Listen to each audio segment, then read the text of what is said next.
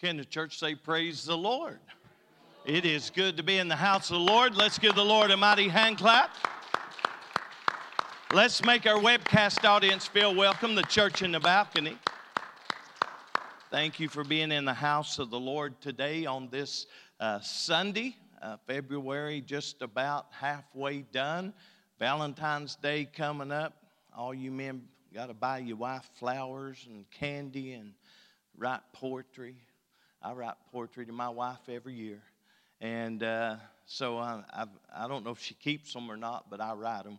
And so we're glad that you're here this morning. We want to remember coming up this weekend is KYC, so keep that in mind. And all of you that's going, you need to get with Brother Caleb DeBarge, and you need to make sure that everything is ready and what time the van's leaving if you're riding the van, where to meet everybody if you're going to meet down there. So keep that in mind. Today is Red Sunday, and if you wore red, well, you get your name in a drawing. I missed out, didn't I? You get your name in a drawing for a gift basket, and you get to enjoy refreshments after service if you want to stick around for that.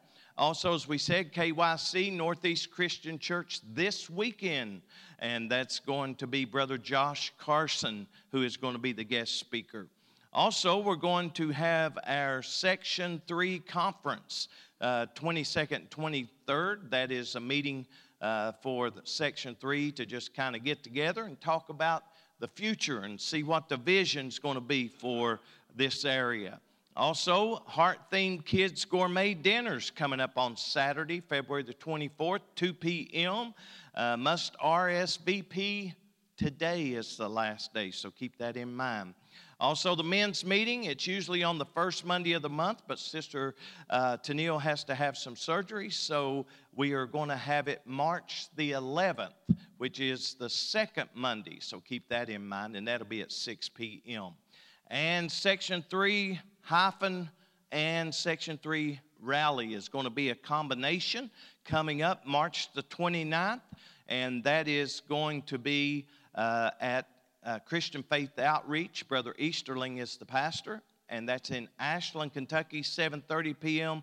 Brother Aaron Bounds is going to be the guest speaker. So Brother Bounds is a great speaker, West Virginia guy, down to earth, just as down to earth as you'll ever meet. But let's be in much prayer for that. Also, we have several prayer requests on our prayer list that we want to continue to remember and ask the Lord to touch in a mighty way.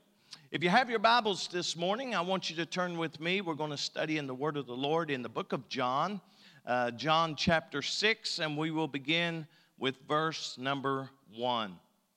After these things, Jesus went over the Sea of Galilee, which is the Sea of Tiberias. And a great multitude followed him because they saw his miracles, which he did on them that were, and look at that, disease. So he did great miracles, and that's why they followed him. People will follow great miracles, supernatural, out of the ordinary. That's why we can't have ordinary church. We got to have a move of the Holy Ghost, and people will come. And Jesus went up into a mountain, and there he sat with his disciples. And the Passover, a feast of the Jews, was nigh. When Jesus then lifted up his eyes and saw a great company come unto him, he saith unto Philip, Whence shall we buy bread that these may eat?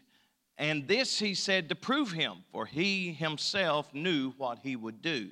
How many knows Jesus always knows what he's going to do? He never has to have anybody tell him what to do. He knows what he's going to do. Philip answered him, 200 penny worth of bread is not sufficient for them, that every one of them may take a little. One of his disciples, Andrew, Simon Peter's brother, saith unto him, There is a lad here, which hath 5 barley loaves and 2 small fishes. But what are they among so many? And Jesus said, Make the men sit down. And there was much grass in the place, so the men sat down in number about 5,000. And Jesus took the loaves, and when he had given thanks, he distributed to the disciples, and the disciples to them that were set down, and likewise of the fishes, as much as they would. When they were filled, he saith unto his disciples, gather up the fragments that remain, that nothing be lost. And when they gathered them together and filled 12 baskets with fragments of the 5 barley loaves, which remained over and above unto them that had eaten. And I want to stop right there because Jesus literally fed a city with a small brown bag lunch. Now, how many's ever had a brown bag lunch? Maybe going to school, you had a brown bag lunch. Maybe going to work, we all packed dinner buckets. That's our brown bag lunch. And so Jesus took that brown bag lunch, that small sack of lunch, and fed all these people. And that was miracle enough. But then to take up 12 basketfuls of fragments, leftovers. I'm not a leftover guy, but I believe I like the leftovers that come from heaven. Amen? Amen. Well, let's go to the Lord in prayer as we study today, feeding a city with a sack lunch. Let's go to the Lord. Lord, we come before your presence. We thank you. We give you honor. We give you praise. Lord, thank you for allowing us to see what you did among so many, that you have provided for them, and there was more than enough. And Lord, we know that you are the God of more than enough, that whenever we have needs, you supply those needs, and there's extra left over. Lord, I thank you for all that you do for us. Help us today not only to receive this teaching, but there'll be fragments left over that we can gather up and take to our workplace, our schools, our community, and others can be partakers of the great things you have given us. And Lord, we're going to give you the praise in Jesus' mighty name. Amen, amen. Let's give the Lord another hand clap. And you may be seated. The truth about the situation was that there was a hunger and there was a gathering. And whenever there's a gathering that people are hungry, whether it is natural or whether it is spiritual, there needs to be the wisdom to know how to feed the multitudes. I think today that churches need to understand there's a hungry world out there. There's a hungry world that is hungry for the things of God, even though they don't know that's what they're hungering for. Because of the void in their life, they begin to try to fill it with all of the drinking and drugs and relationships and all other things. They try to fill it with all sorts of entertainment and things that just take up time. And you know, you'll never get that longing in your heart filled by just taking up time. That's why when we come to the house of the Lord, we're not just taking up time, because we understand if that's all we're doing, we'll never feel the longing in our soul. So we have to have a hunger and a thirst after righteousness. And the Bible says if we have that, then we will be filled. I believe that as we look at this particular story, we find that Jesus feeds 5,000 people, and he feeds them with just a small brown bag lunch. The Bible says that this lunch was, contained 5 loaves and a couple of fish, if you will. We begin to see that when Jesus lifted up his eyes, he just saw this multitude that was destitute. Oh, if we could be with a spiritual eye this morning, we could open up our eyes and we could see communities full of people that are destitute and hungry and lost. People that need Jesus more than they need their next meal. And we find that there's something about this story that lets us know that we have to be like Jesus and say, I see a need in our community. I see a need in our family. I see a need at school or work or wherever you find yourself. There is always a need. People go to restaurants because they're hungry. People don't go to restaurants and sit down in a booth and say, the waitress come along and say, well, what can I get for you? Nothing, I'm not hungry. Well, what are you doing here? I just decided to come sit. You know? Some people show up and they may not eat as much as others, but everybody that shows up at a restaurant is hungry. And everybody that shows up at church is hungry for something. And we need to understand that when people show up, we have got to be ready to feed them. We have got to be ready to ask the Lord to multiply whatever is presented, whether it's a lesson, a text, or whether it is a sermon, and ask the Lord to help it to be multiplied. And so we find that this little lad, all he had was 5 barley loaves and 2 small fish, but it was enough. The Lord doesn't need our abundance to do an abundant thing. The Lord is just looking for somebody who says, this is all I got. It's just me again, Lord. I got a prayer that needs an answer. It's just me again. And you see, sometimes when we come to the King, I was just watching and saw a tweet come across my phone. And I thought it was interesting because, the big rage of the day, of course, today being Super Sundays, Super Bowl and all that. But that's not the big, name and rage of all the day. It's whether or not Taylor Swift, a singer, is going to be there. Because she is dating Kelsey, I guess, whatever his first name is. And his last name's Kelsey, and she's dating him. And so this is the big news. And what he tweeted out, which come across my phone, was, what do you buy someone who has all the money they'll ever need? A billionaire. What do you buy a billionaire for Valentine's Day? And I thought that was interesting because we could look at it in this sense. What can we give the Lord that He needs? What can we give Him that He needs? He doesn't need the cattle of 1,000 hills. He has that. He doesn't need the gold and the silver. He already owns that. He doesn't need land. He created land. He created land. I heard just the other day someone talking about people crossing Jordan as they leave this world and go to the other side. And people rejoice because they know that the God they serve owns both sides of Jordan.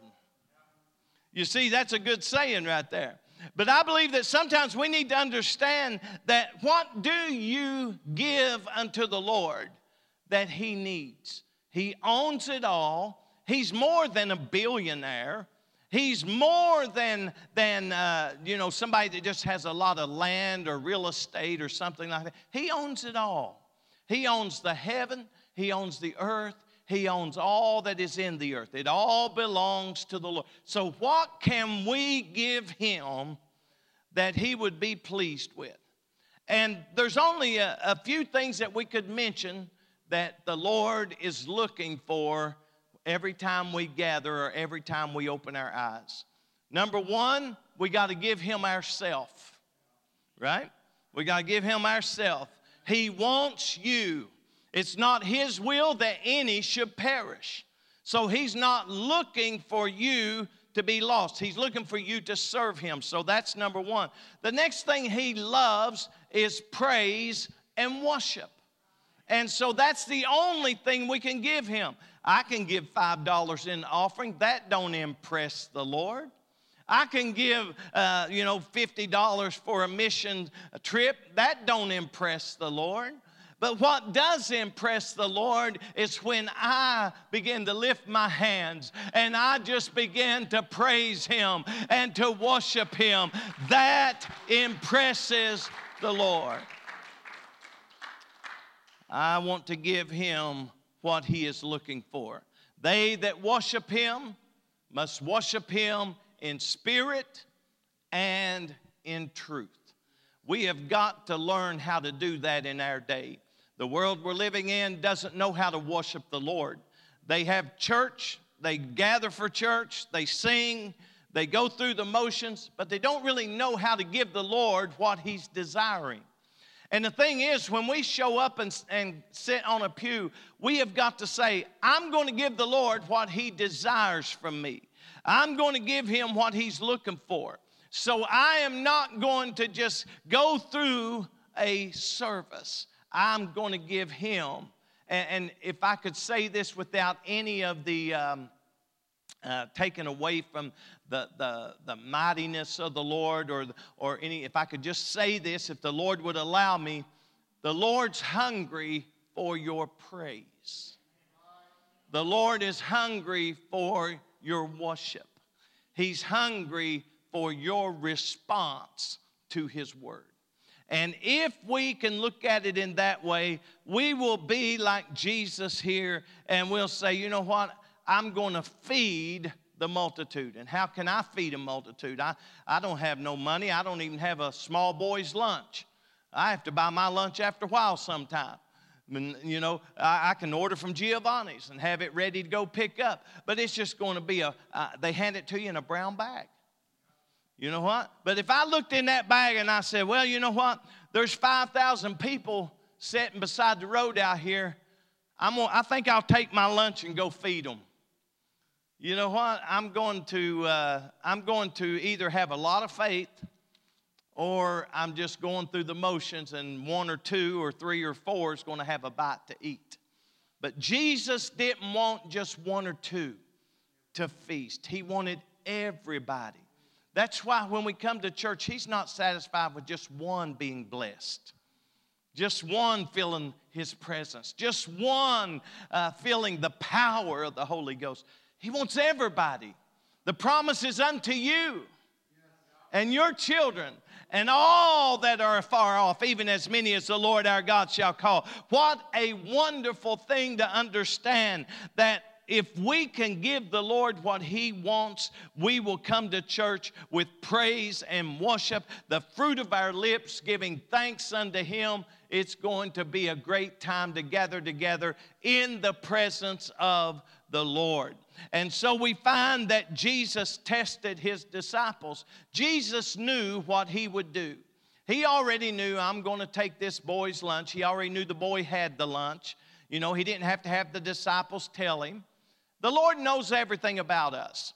He knows whether we're faithful, unfaithful, whether we're good, bad. He knows whether we study His Word or just read His Word. He knows all about us. So we can't tell Him anything that He doesn't already know. So He already knew the boy had the lunch. He already knew that there was going to be the answer given, when all of a sudden, He asked, and He does this to prove Him, for He Himself knew what He would do.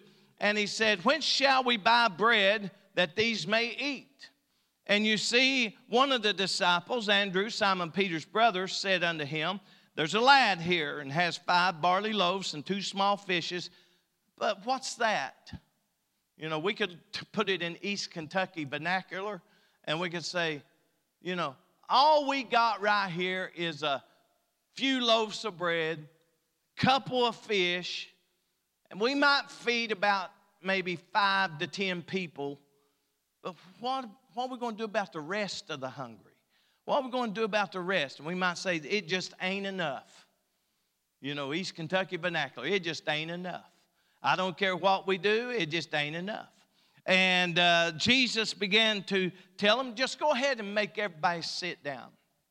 Because if you're going to receive something from the Lord, you have to be in a position to receive. And so you have to be focused, right? I'm pretty sure that when the disciples is out there, going through the crowd saying, everybody sit down. Everybody sit down. And some of them probably was thinking, well, yeah, I'm tired, okay. I'll sit. So they started sitting down. And got everybody seated. You know what they're doing then? They're watching. What's going to happen now? They told us to sit down, so now what's He doing? And they see the disciples going back to Jesus after telling everybody to sit down. The disciples go back to Jesus, and Jesus begins to take the loaves, and he blesses it, and then He breaks it, and He keeps giving to the disciples, and the disciples to the people. Can you imagine how many trips does it take? I didn't do my math before service. But how many trips does it take, the disciples to take this lunch to 5,000 people? That's a lot of trips, ain't it? That's a lot of trips. Sometimes we're satisfied with just one trip to a hospital to visit somebody, one trip to invite somebody to church, one trip to go see a friend. We should not be satisfied with just one trip. The disciples had to keep going back and back. And as soon as they gave the first, the bread, and then, of course, he did the fish the same way. So I don't know. The way I read it, and, I guess the way that we could look at it, Jesus takes the loaves in verse 11, and when he had given thanks, he distributed to the disciples, and the disciples to them that were set down, and likewise of the fishes as much as they would. Now, I don't know if it was bread first, then fish, or if it was both. But the way I read it, it's like bread first, then the fish. You know why the bread's first? Jesus Christ is the bread of life. He's trying to show them something natural, teach them something spiritual, that when you're hungry, it's not for entertainment, it's not for relationships, it's not for those things, it's for the bread of life. And I'm so glad that he sees all of us sitting hungry, and he says, I'll give you what you have need of. I'll supply every need according to my riches and glory. I'm going to come where you are, and I'm going to bless you with what you have need of. I think that when we see this, I think the illustration of the bread first is to let you know Jesus has to be first in everything. First seek ye the kingdom of God and his righteousness, and all these other things shall be added unto you. I think that if we look at this illustration, and all this time he's breaking the bread, given to disciples to the people. Now, whether you believe he gave it to them all at once as a meal, or whether you believe that he took all the bread to 5,000 people, and then went back and started again with the fish. Ever how you see and read that, you got to understand the main thing is they were fed with a small boy's lunch. They were fed everyone that would. I think that when it says, how many likes fish here? How many likes fish? How many don't like fish? That's probably an easier, yeah, that's me. It's weird. I'm just a little weird. I eat lobster tails. I'll eat shrimp, but I don't eat fish. I will eat fresh caught bass fried immediately. I will eat that. I love it. I've got a friend of mine in Tennessee, and every time I go down there, they used to give me a cooler of it. Already filleted, deboned, there ain't no bones in it, and all you got to do is batter fry. And it's good stuff. But you know what? I don't like fish. And I think it all came when I was about probably 10 or 11 years old. I ate some fish and got sick. And the fish didn't make me sick, but because I ate fish, and then when you get sick, you know how it works. It finds its way out, and it's a little more tangier, and it's different, ain't it? When you get rid of it. So I was sick for about 3 days, just throwing up and nauseated and just, and somebody could mention fish, and I would just like, I didn't want to hear about no fish. I think that's the reason I don't like fish, because fish is good, and actually fish is good for you. And if you ate more fish, you might not have high blood pressure and, all sorts of other stuff going on. But I don't like fish. I eat lobster tails all day long.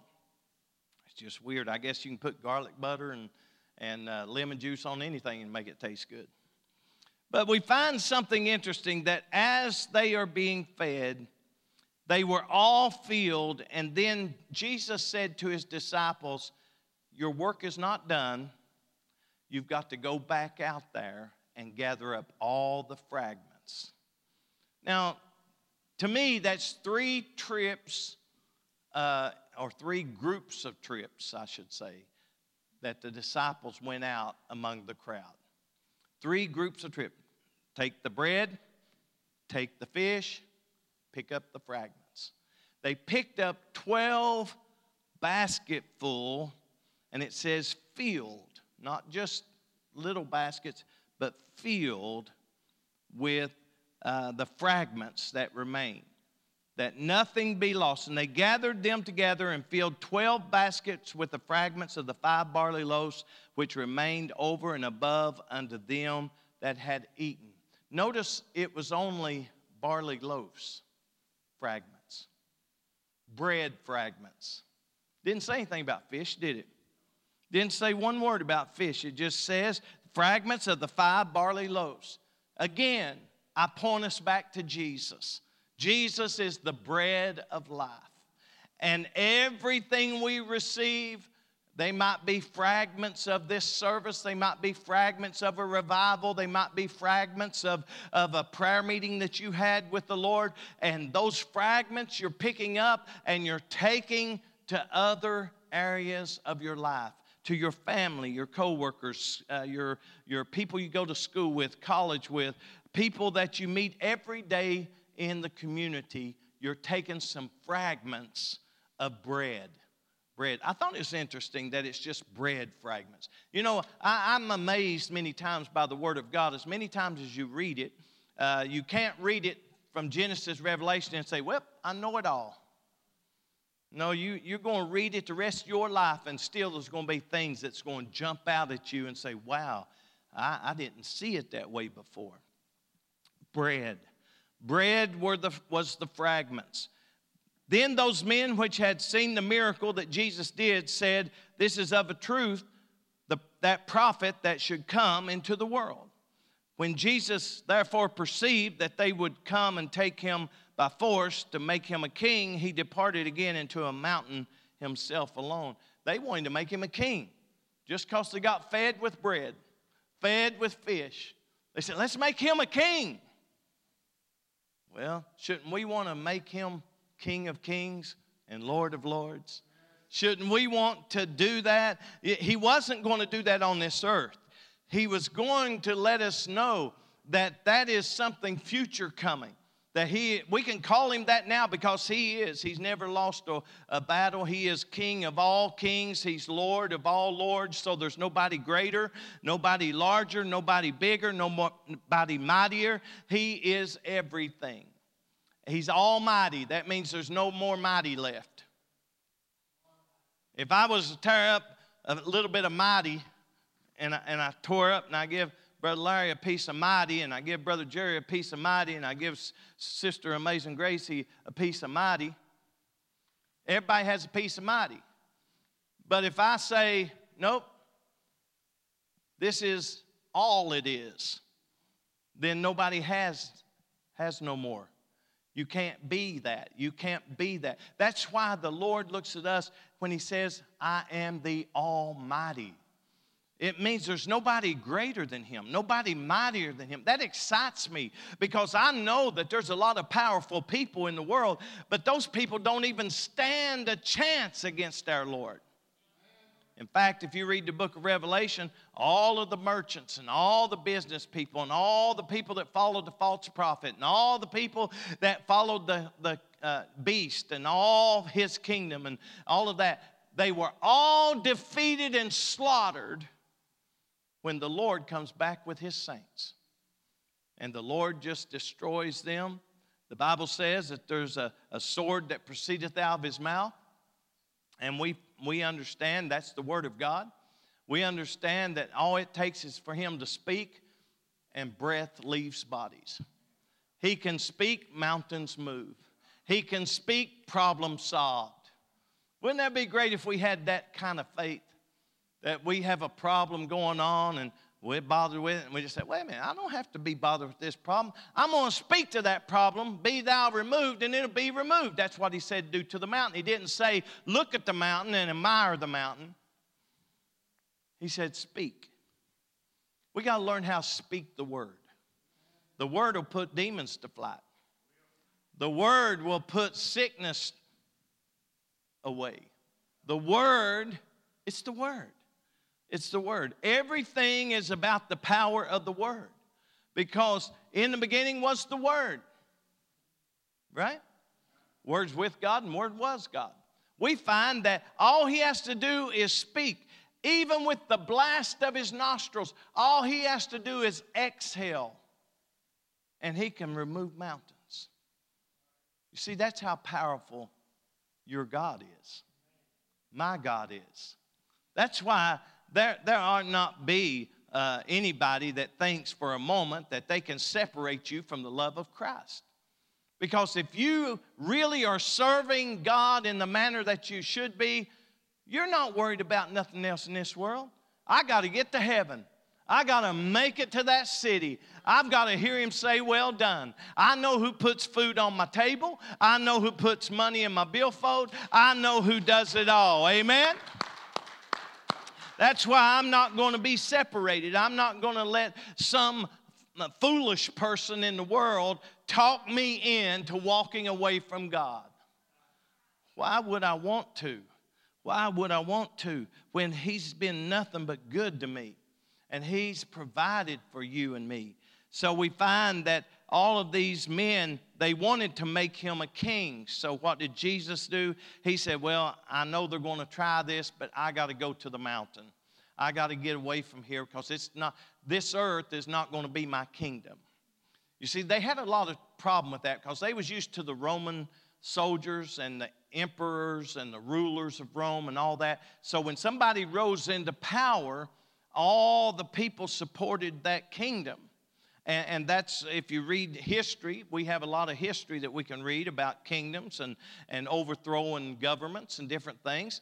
The people thought if we just, support Him and promote Him, we can make Him king. And Jesus, no, this ain't happening. I got to get to the mountain. I think that sometimes when we read the Word of God, we see how that many times they looked at Jesus and they wanted Him to set up a kingdom. They wanted Him to put Rome in its place. He's kind of like us today. We're kind of like the disciples and the people in Jesus' day. We want to see our enemy in the ditch when we go home. I know nobody wants to see that. You want to see your enemy's house burn. You want to see your enemy not have any money. You want to see your enemy suffering. Because here's what we say. They're getting theirs. Let me tell you, if we got ours, we wouldn't even be here right now.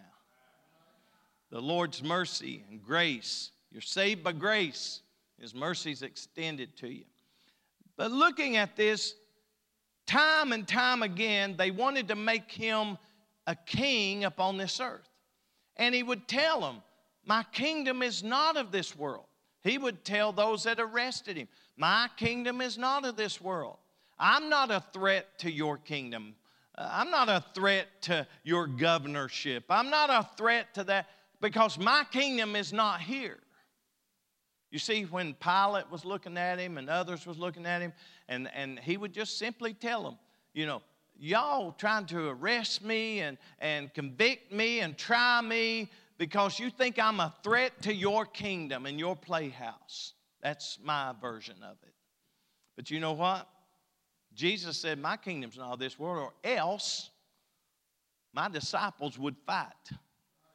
The people would rise up. You wouldn't stand a chance if I really wanted to set my kingdom up down here. You see, I've never understood why churches get jealous of each other and pastors get all bent out of shape with each other. If a church is having revival, you ought to just clap your hands and say, yes, I'm glad they're having revival. But if a church is the church you attend is struggling, you should pray, Lord, send us revival. You send it to another place, another city, another state, send us revival. And if we would do that, we could understand that the Lord holds all of it in His hands. So all we got to do as His disciples today is simply ask and we can receive. Knock and it'll be open. Seek and we can find. So Jesus knew that they was wanting to make him a king. And he told the people many times, my kingdom is not of this world. I'm not a threat to you. I'm a threat to hell. I'm a threat to sin. We got to quit fighting among ourselves. You got to quit fighting with people, that are out here in the world. Our fight's not with people. We're trying to win people. We're trying to get people to come to church. We're trying to get people saved. We're trying to get people to an altar. And if we fight with them and argue with them, we ain't never going to win them. So we have to try to win them. But here's the deal, that, we're not a threat to them. We're not trying to be more than they are so they'll be less than we are. The thing is, we're trying to be like Jesus. We're trying to win souls to the kingdom. We're trying to win people to Jesus. So we're not a threat to anything in this world. We ought to be reminded we're a threat to hell. Hell right now has a liberty from the White House to other people's houses. But I want you to know that he don't have the liberty in the church. The gates of hell shall not prevail against it. The church. The church is you. The church is not the building. The building can burn, but you're still the church. People can find themselves in different states and cities and areas, but it's still one church. Not many churches. One church. All these churches that says they want to be a church and they don't want to follow the teaching of Jesus, they're just gathering. They're not the church. They're just gathering. But we got to be the church, right? We got to be the church. So I think it's interesting that Jesus took this small boy's lunch.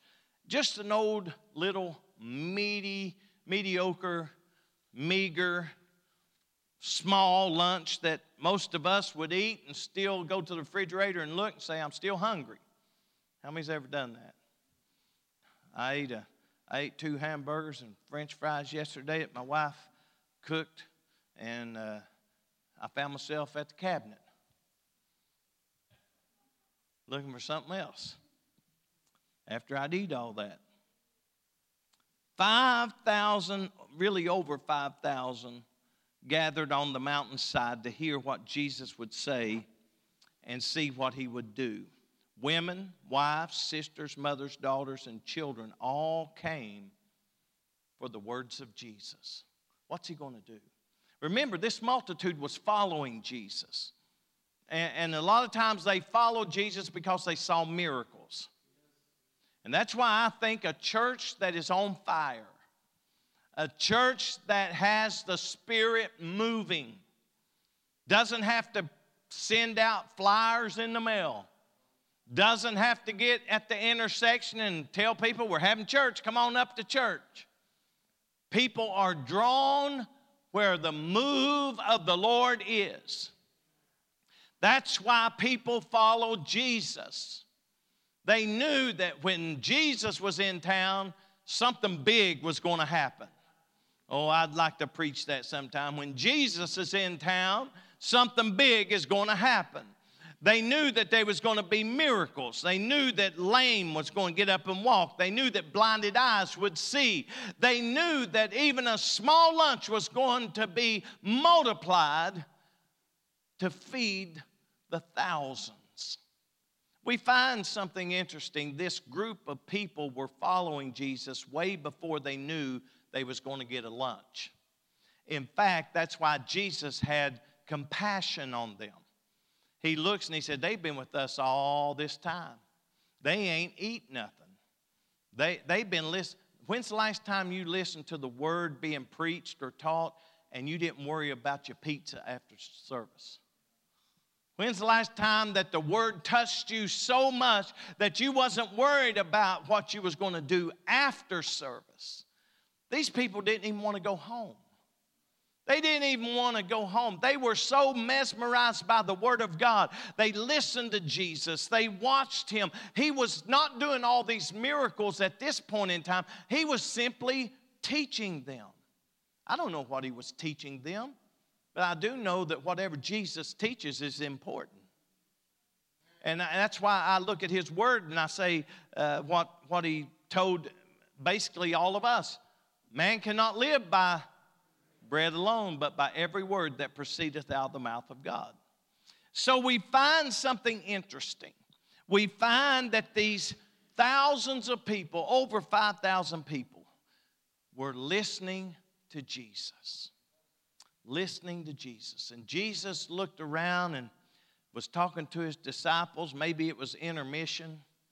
Maybe they took a little break in between Sunday school and church. And they got together, and Jesus said, you know, these people's hungry. They've been here all this time, and what can we give them? And that's when the conversation opened up. Well, there ain't enough money. We're preachers. There ain't enough money to feed all these people. And then they said, well, here's a small boy's lunch. I don't even know how they came about that. And it would be interesting.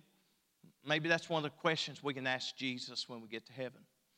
It'd be interesting to know if the young boy said, I overheard you all talking about wanting to feed. I want to be given my lunch. I want to sacrifice my lunch. That would be a great story, wouldn't it? Another great story would be that the disciples just happened to see a little boy with a brown bag in his hand and say, son, would you like to donate that to the ministry?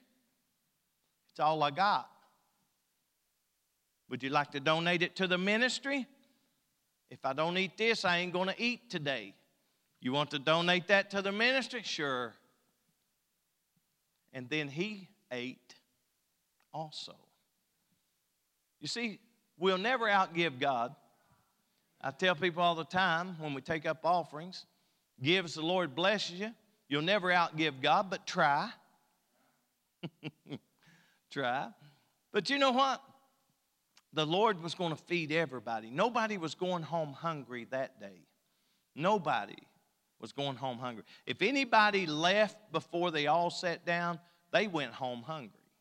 But if they all sat down and they all were fed with this small boy's lunch. Again, I don't know how the lunch came into play other than the disciples simply saying, here's a lad with a small bag lunch. Just a small bag. And that was the beginning of this great miracle. One disciple said, well, 200 pennyworth is not sufficient for them, for every one of them to eat a little. You see, all of them decided there's just no way we can feed this multitude. If we start looking at numbers, and here's the thing that sometimes discourages a lot of people. They say, how can I win somebody in a company I work for that's got 5,000 people or 200 people or 300 people? How can I win somebody I worked with? It almost, how am I going to win? You know, pastor keeps saying, everybody win one, then we'll double. Win two, win three, you know, you get all that increase. But if we look at it and say, I've seen people, this is so funny because all of us that serve the Lord know this. I've seen people get up from the altar after repenting. Praise God, this year I'm going to win me about 25 people to the Lord. And at the end of the year, I say, how many did you win to the Lord? None.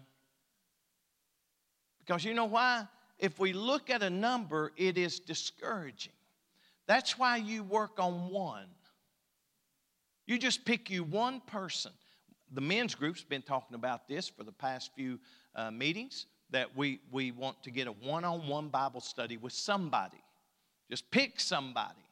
Don't try to pick a whole family or a whole group at work and think you're going to win everybody on the job or win everybody at school or win everybody in the community.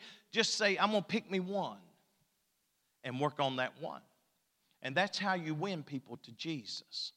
And so if we're not careful, we will start looking at the job as too big. Who am I that I would win anybody to Jesus? That little boy probably thought, who am I with this little bag lunch? You know, I don't know if little Johnny, that wasn't his name, I don't know if little Johnny, when he got ready to leave home, his mama said, here, little Johnny, you're going to need this today. But you know what? I believe that whole family got blessed because somebody sacrificed their lunch. Fasting and prayer always brings the power of God. Amen. Amen. I challenge you, push back a meal. I challenge you, push back more than one. And I guarantee that the Lord will show up. Many things I know right now came through prayer and fasting. It didn't come because I heard somebody preach it. I tell you what, our young ministers have got to get away from this. Man, I heard this great preacher, and Lee Stone King preached this, and that, and preached that, and that, and preached that. Man, I heard this, and I'm going to preach that someday. I've had a preacher come up to me. He was an elderly pastor. He come to me and said, you care if I preach that sometime? I said, no, I don't care. I don't own the copyrights to it. It's the Word of God. I don't care what you do with it. But you see, sometimes if we're not careful, we will find ourselves in such a way that we look at the task and we say, it's just too much for me. I'm not that type of person. I can't talk to people. Well, can you talk to Jesus? If you can talk to Jesus, you can talk to people. Because you do it the same way. Somebody says, oh, how do you pray, Pastor? Tell me how you pray. I said, am I talking to you right now? Yeah. I said, that's the way you talk to Jesus. Tell Jesus you're having a bad day. You don't have to pray in this manner. Oh, Lord, my God, thou artest the greatest goddess that thou ever wasest. I've heard people pray like that, and I'm thinking, come on, man. Tell Jesus in your own words what you need. We ain't in the, 1600s. We're in 2024. I ain't met nobody that says, how wasest thou today, Pastor? How you doing? So when I talk to Jesus, I don't say thou and thy. That's English, old English way of expression. I say, Lord, I want to do something great for you today. Lord, I'm going to praise you today because I know you're going to provide everything I need. I talk to him in my own way. And he answers. And he hears. Do I get everything I want? No, it's like life. Right? Anybody here ever get everything you wanted? I'm sure all of us say, no, I wanted this for Christmas when I was 12, but I didn't get it. You see, sometimes we don't get everything we want, but the Lord gives us what we need. So we find that Jesus began to just let the disciples start crunching the numbers. How many's here? And let's feed them. And they said, we can't do that. We ain't got enough money. There's nothing here but just this one lad right here who has 5 barley loaves and 2 fishes. And I'd like to think that everything that happened that day was in the will of God. The people followed Jesus till they were starved out. That's the will of God. The little boy with the lunch, his mama, putting it together for him. So, I don't know if he said, I'm going to go out and play, or I'm going to go watch what's happening with Jesus. And his mama said, here, you're going to need this today. How did that mama know he needed that little lunch? Why didn't she look at him like most mamas and say, okay, but you better be back by 11 o'clock, we're having lunch? That's what my mama used to say. I say, Mama, I want to go out and play. Well, you can go out and play, but you better be back in here at 11 o'clock. You see, sometimes we forget how God has everything in arrangement for the miracle to take place. That's why our miracle, our need, whatever we go through and have need of, the Lord's already got it in the working. He's already got it in the working. We don't have to worry about the Lord fixing something for us. I'm going to talk a little bit about that after a while. We don't have to worry about the Lord fixing something for us and worry, can He do it? How many knows He can do it? He can do it. He can do it. He can do it. Jesus knew what He was going to do. They took this small lad's lunch and did a miraculous thing with it. The lad just literally was available. The Lord's not always looking for ability. He's looking for availability. You say, I can't preach. Neither could I. I can't play an instrument. Neither could I. And some people would say you still can't. You might say, I can't teach Sunday school. Neither could I. You might say, I can't witness to nobody. Neither could I. But after the Holy Ghost came, you know what? You got power to witness. You know what born again means? Who you was ain't who you are.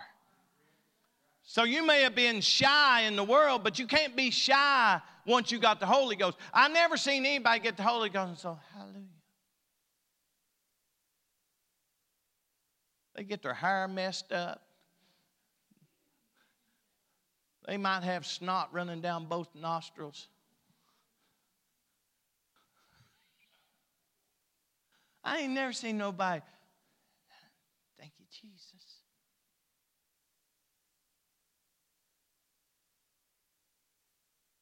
No, they on the move. Because when the Holy Ghost comes, the Bible says that people thought they was drunk. They looked in the upper room and they said, hey, that ain't nothing but a bunch of drunks up there. Look at them church folks up there all drunk. Peter hears it. He comes out. He said, these ain't drunk as you suppose. This ain't what you think it is. You see, when the Lord gets on us, we'll act different. You won't come to the Lord and get up and say, oh, I feel so much better now, and go to your seat. You're going to have an experience, and it's going to shake you. The Bible says stammering lips and another tongue. It's going to shake you.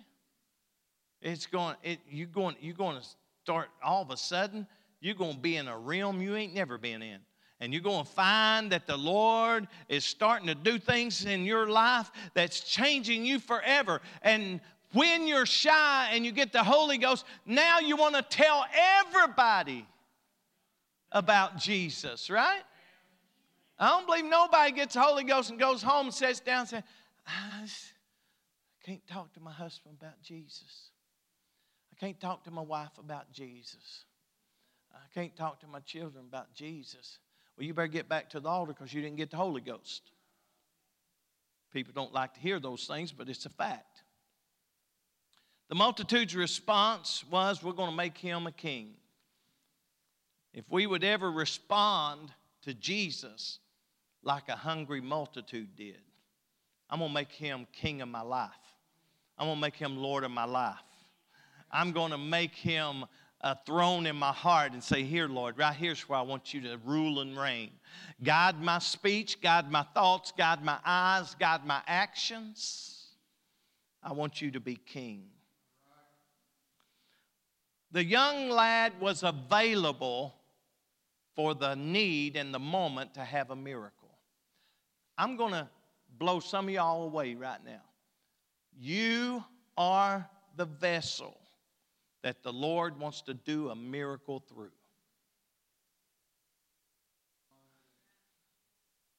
Not me, Pastor. You missed that one. No, I'm telling you, a small boy's lunch, it may be your testimony that lets revival break out. It may be your song that lets somebody be touched. It may be something that you just simply do by telling somebody that you love them. Changes everything. There's a song that says, Jesus changes everything. He does. Young boy was available. Are we available to Jesus? Well, Pastor, I would, but I just got this going on, and I can't be there. Well, you're not available. You know, if I was to call a church cleaning, and some of y'all work that day and say, I can't be there, Pastor, I got to work. Well, you're not available, right? And that happens, right? Oh, no, I'm one of these people that think if you're on your deathbed and you got an IV in your arm, I'm going to come over and pull the IV out, wheel you out, make you come to church and work. Everybody knows there's things that happen in life, and we can't be at certain things and certain events and all that, but we have to make ourselves available. It's that simple. If the young boy had not been available, the lunch would not have been there. So you're saying Jesus couldn't have done the miracle? Jesus could have made fish out of thin air. He would have probably directed the disciples to go and catch some. Say, cast on the right side. So we see that that's something that if we're not careful, we will think that the task is just too much. But just make yourself available. See what the Lord will do with you if you'll just make yourself available. I'm thinking that sometimes the multitude and the response and all the things that happened that day, we begin to see it unfold because a young boy made himself available and was willing. Have you ever tried to get something from a young boy? Have you ever tried to get a passy from a baby? It ain't giving it up, right? I look at all these little babies and I said, give me that passy, and my passy, you know. And I'm pretty sure if some kid had an iPad and they was, going to town on it, and I walked up and I said, let me have that iPad. No, my iPad. That little boy had been taught that when ministry asks, you respond. That little boy had been taught, if you're doing something around Jesus, make yourself available.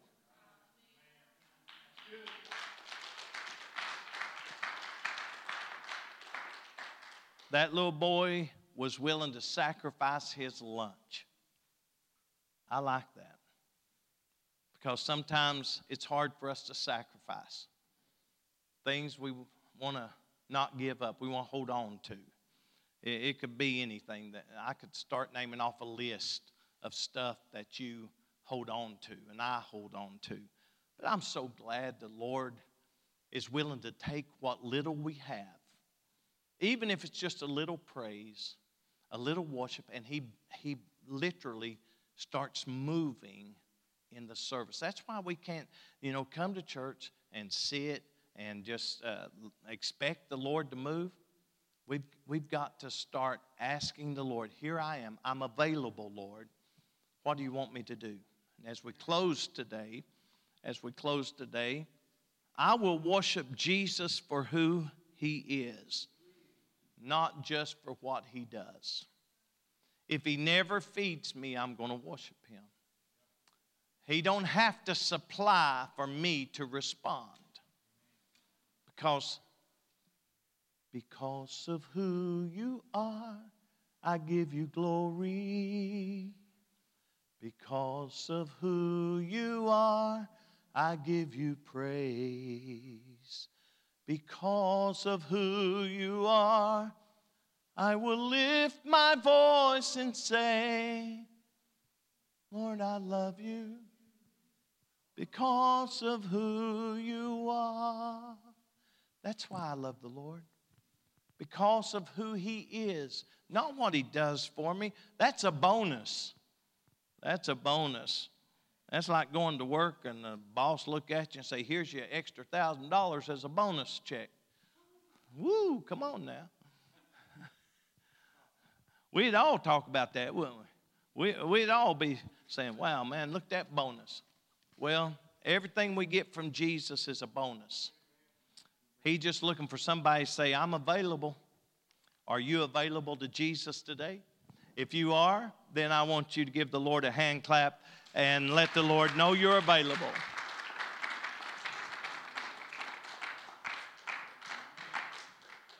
Many enjoyed that this morning. The bread of life, amen. I want to love him, and I want to worship him, and I want to serve him just because of who he is, not because of things he does. The world will love you for what you give them, won't they? Yeah, they'll love you if you treat them good, but that's not agape love, amen. Enjoyed that this morning. Let's give the Lord and Brother McKinney another hand clap. Good word this morning. They come in from the back. How many birthdays or anniversaries do we have? Anybody getting maybe a little older? I know 2 coming up in a couple of weeks anyway. Yeah. I like seeing my birthdays. I don't know about the rest of you.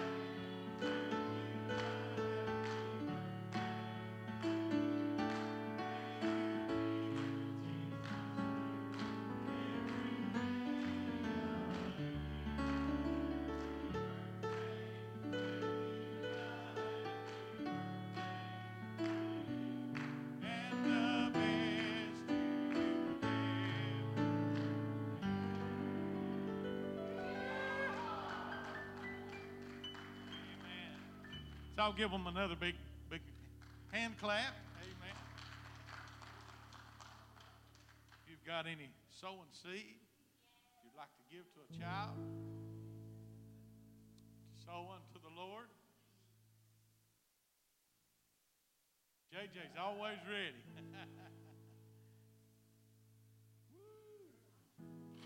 Good job. Good job. Thank you. Good job. You got some more? You got some more? Yeah, there you go. Money from everywhere, ain't it? He's got money in every pocket. Thank you. Is that all? He's still digging. Let's give them all a hand clap. Amen. Thankful for these children.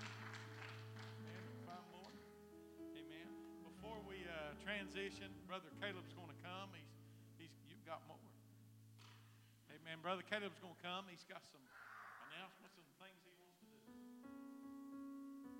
Praise the Lord, everybody.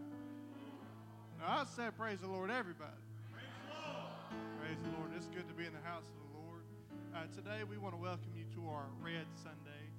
We appreciate everyone that participated. As you know, if you wore red, then your name was put in for a drawing to be able to receive this lovely gift basket.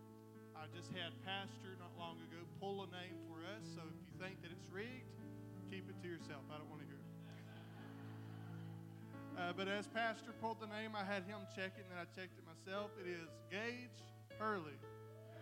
Brother Gage.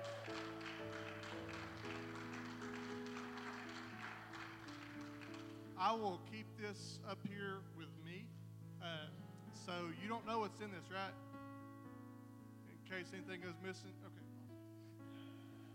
Let's give Brother Gage a hand.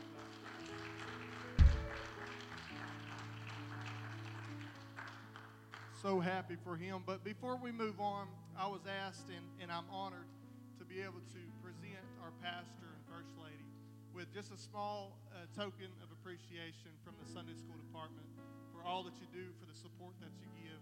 So can we give them a hand clap as we present them with a small token?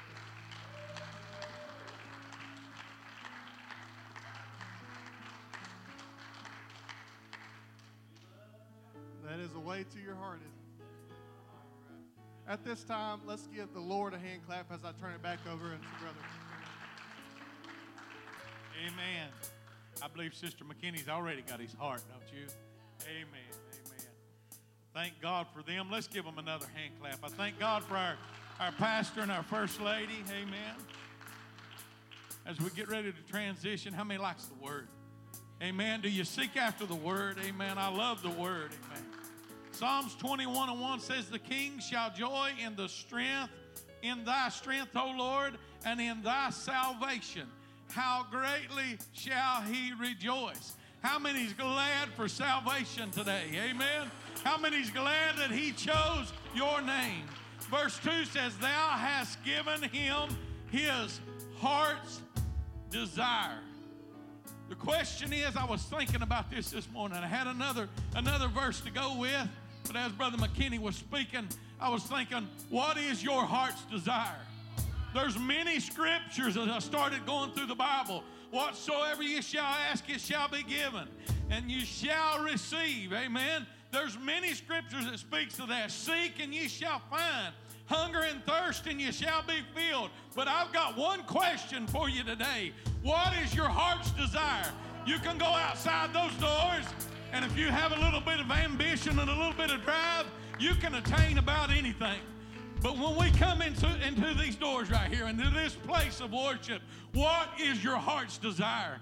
I'm going to tell you what my heart's desire is. It's not the things of the world. It's not the riches of the world. But I want to be pleasing unto Him. Amen. I want to worship Him.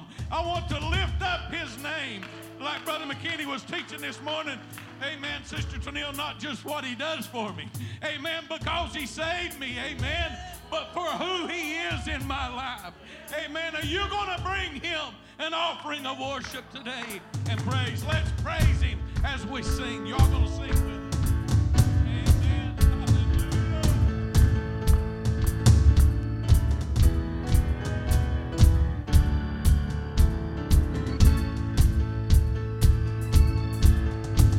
I'll praise in the valley, praise on the mountain. I'll praise when I'm sure and praise when I'm doubting.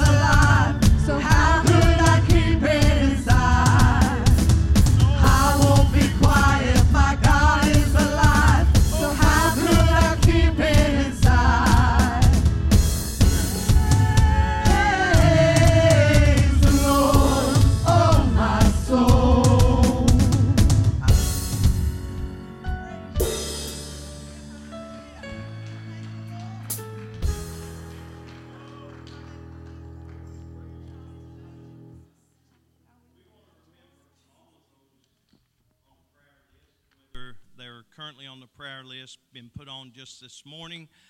All of you in the sanctuary that have a prayer that needs an answer, could you just raise your hand? Amen. The Lord sees that. He knows what that represents. Let's just go to the Lord in prayer right now. Lord, we come before your presence. We thank you for this opportunity that you have blessed us, Lord, to come together to cast our care upon you. I pray, Lord, that you would let your healing virtue begin to flow. Let it flow like a river through this sanctuary. Let souls be made whole. Let people leave here different than they came. Let them be rejoicing in what you have done for them. Lord, I pray that you would watch over all of those on the webcast. I pray that you would watch over all of those on the prayer list. Lord, I pray that you would just show your power in the midst of us once again, Lord, as we give you the praise in Jesus' mighty name. Amen, amen.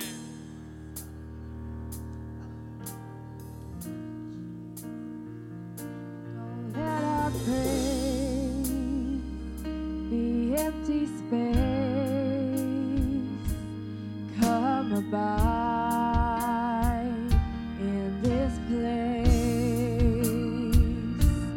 Every heart you are transforming.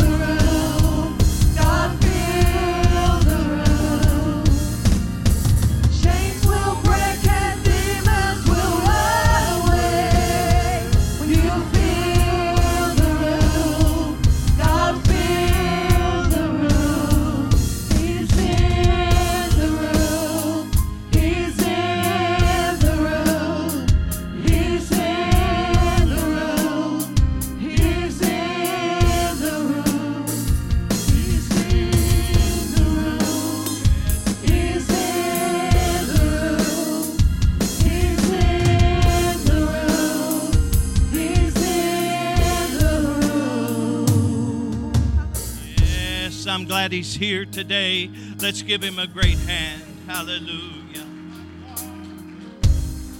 Praise the Lord. We're going to ask our ushers to come, and we're going to give unto the Lord. Let's ask the Lord's blessings over the offering today. Lord, we come before your presence. We're thankful, Lord, for all that you do. We ask, Lord, that you would bless us as we give an offering today, that you will take what we give, multiply it, use it. And, Lord, we're going to give you praise because we know that you can do more with a little than we would ever do with a lot. And, Lord, I love you and I praise you and I give you honor in Jesus' mighty name. Amen.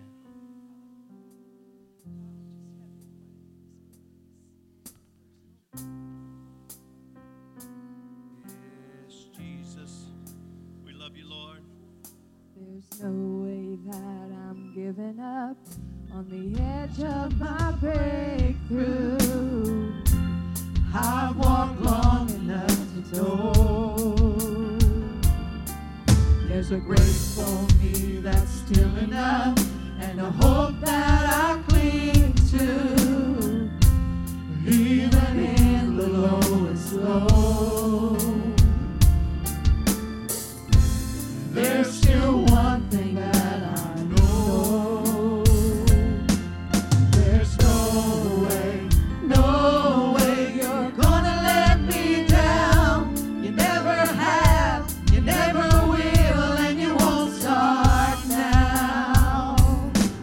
There's no way your promise can fail. It never has, never once, and it never will.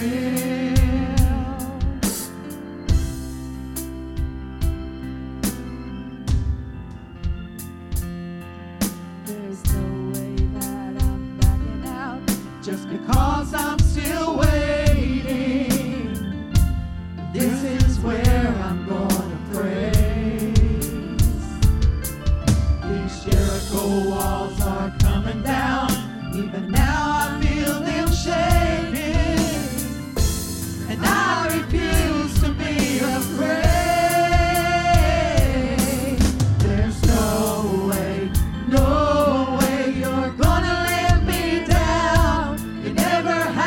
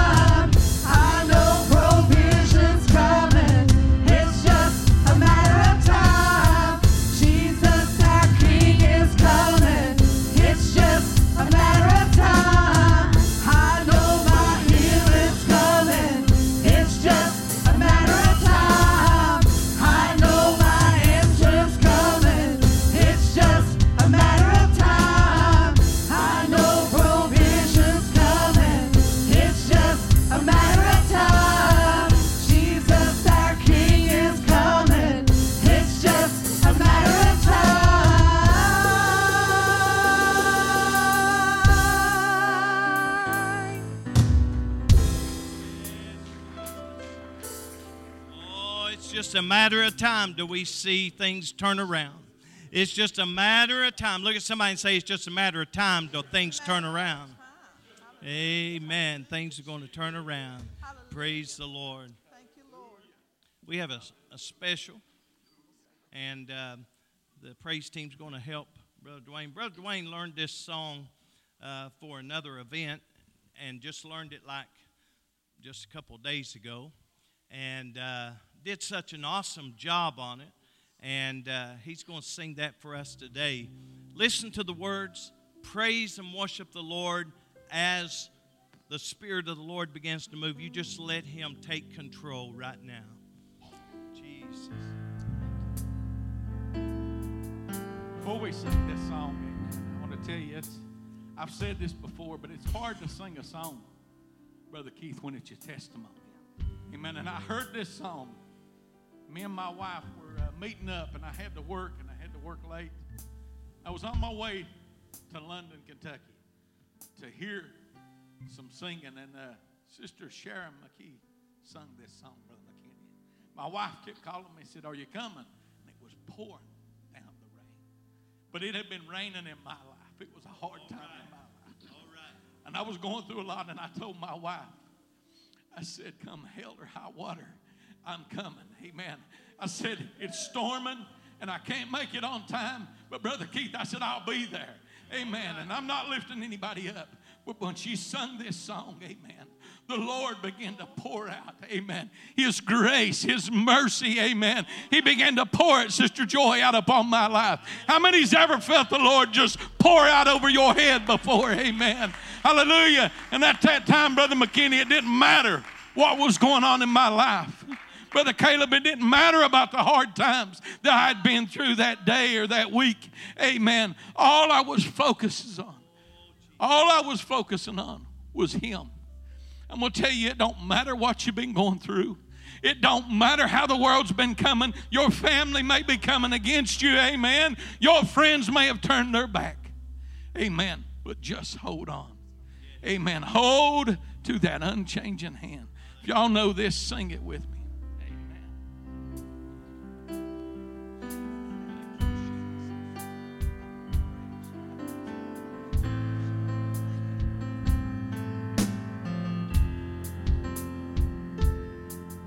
You ask me how it is that I'm still standing.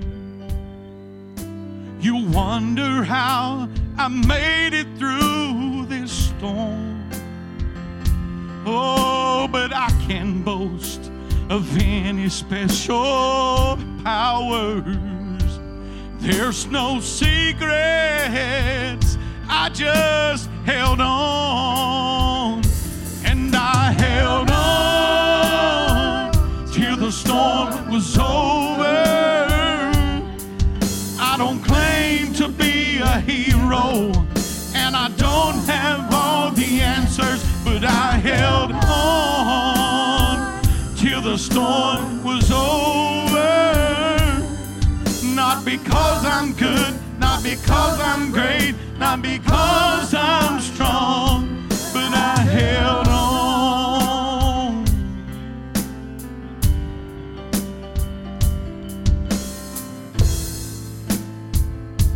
Yes, Jesus. And I can tell that things are finally happening. See, I've got blessings that I call my own. Thank you, Jesus. Oh, many times I wondered if I would make it. Oh, but while I wondered, I just kept holding on. And I held on till the storm was over. See, I don't claim to be a hero, and I don't have all the answers, but I held on till the storm was over. Not because I'm good, not because I'm great, not because I'm strong, but I held on. You just got to keep holding on. Hallelujah.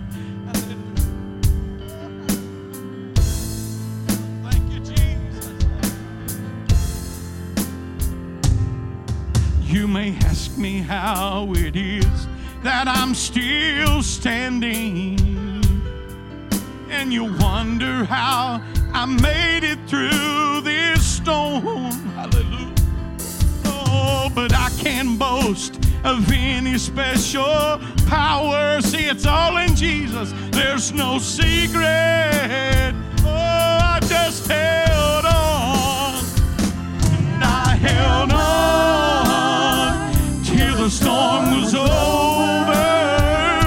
Oh, I don't claim to be a hero, and I don't have all the answers, but I held on till the storm was over. Not because I'm good, not because I'm great, not because I'm strong, but I held on. Hallelujah, hallelujah. Amen. I like this second part because it shows a change, and amen. It shows a change in the atmosphere. You see, when we hold on to Jesus, Sister Nicole, there becomes a change, amen. When we just keep praying and it makes no sense, amen. Sister Lakin, amen, there becomes a change in our lives, amen. That's why we keep holding on. And I can tell that things are finally happening. You see, I've got blessings that I call my own. Oh, but many times I wondered if I would make it. Oh, while I wondered, I kept holding on. And I held on till the storm was over. I don't claim to be a hero, and I don't have all the answers, but I held on till the storm was over. Not because I'm good, not because I'm great, not because I'm strong, but I held on till the storm was over. Hallelujah. See, I don't claim to be a hero, and I don't have all the answers, but I held on till the storm was over. Not because I'm good, not because I'm great, not because I'm strong, but I held on. Not because I'm good, not because I'm great, not because I'm strong, I just held on. Thank you,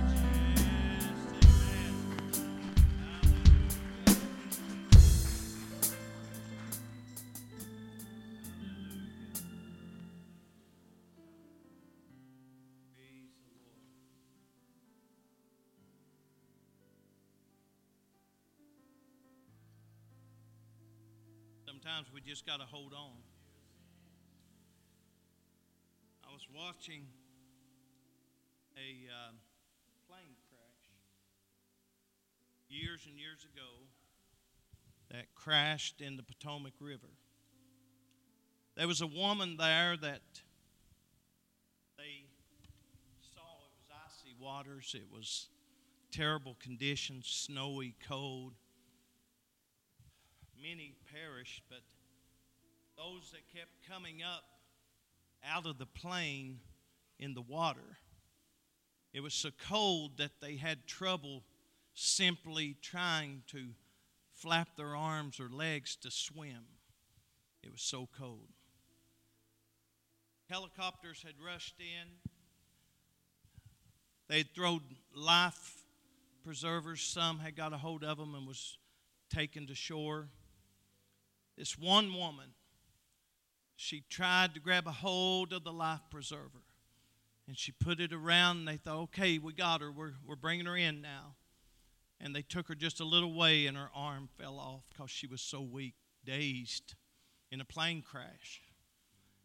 She went back into the icy waters. They went and they threw it again, and she got a hold of it, and it just seemed like it was just maybe a foot or two, and it just slipped away again. Some guy that was standing on the banks of this icy Potomac River decided, I'm not waiting on somebody with several attempts to try to get this person. I'm going in after her. And he dove in that icy waters and began to swim out to where she was. Got her and brought her to shore. And she is alive as far as I know today. Because somebody said, I'm not going to just stand by and let people perish that's around me. I thought about that, and I thought how many times we come to the house of the Lord and we've got to have the same mind. There might be attempts to have someone saved. There might be revival services and they almost came to the altar. There was times that they almost gave their life to the Lord, but they kept slipping back away.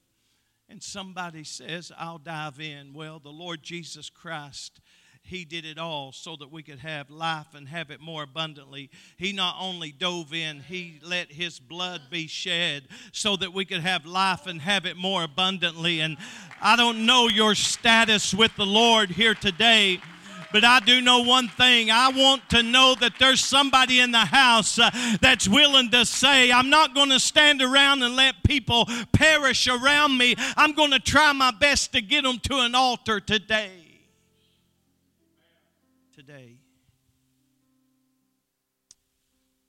That song just held on till the storm was over. Sometimes you just got to hold on. Amen. You have your Bibles. I want you to turn to Matthew chapter 21. Verse number 12. Matthew 21, verse number 12.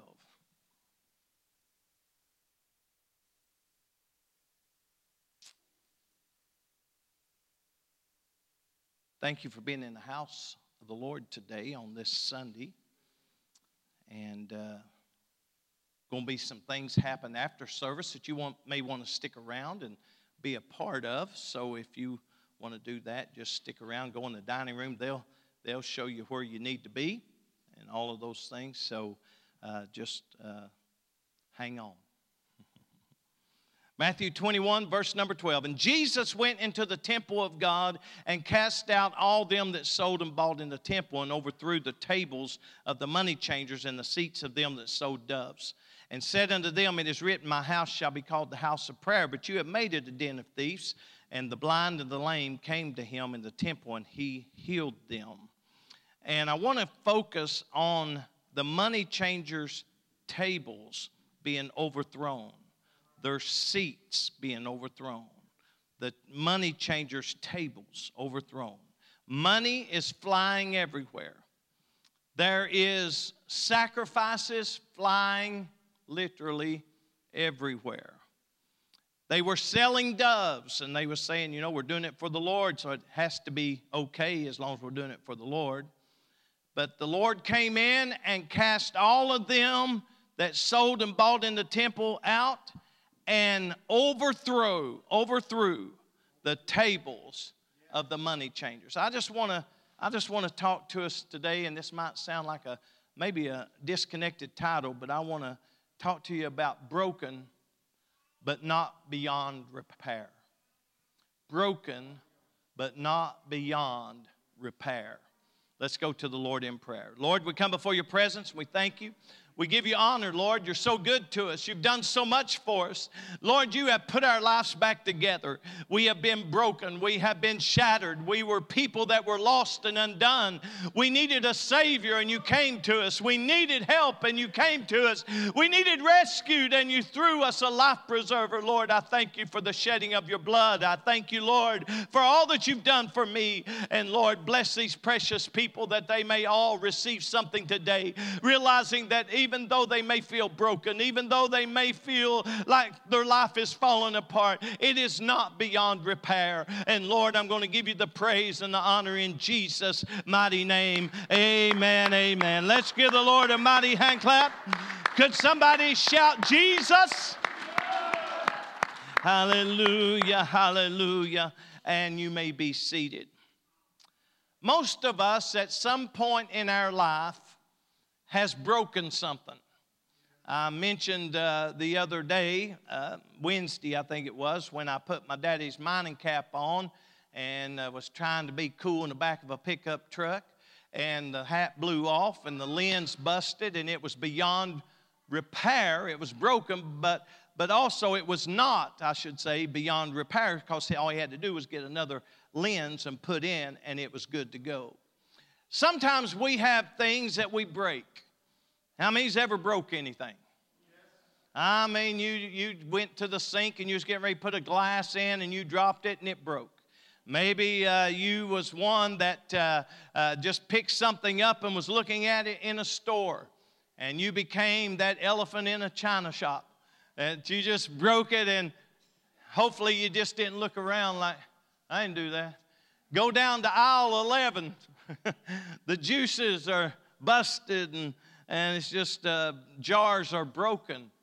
When we come across broken things, a lot of times what we do with broken things is we just simply toss them out. We just simply throw them away. But you see, the Lord wants us to understand something about the broken.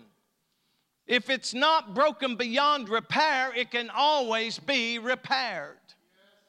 Doesn't matter if I break, and I've got this little thing that I had, and I broke it, and I've got some, Gorilla Glue. Gorilla Glue's the in thing now. Don't buy that old stinking, what is that, super glue. Get Gorilla Glue. I call it Griller Glue. It'll hold anything. And I put that together, and I had all the pieces, and I thought, man, this is looking good. It was shattered, but I've got it all back together. And then I got to looking, and there was little chips missing, little pieces missing that I couldn't find and I couldn't put back on.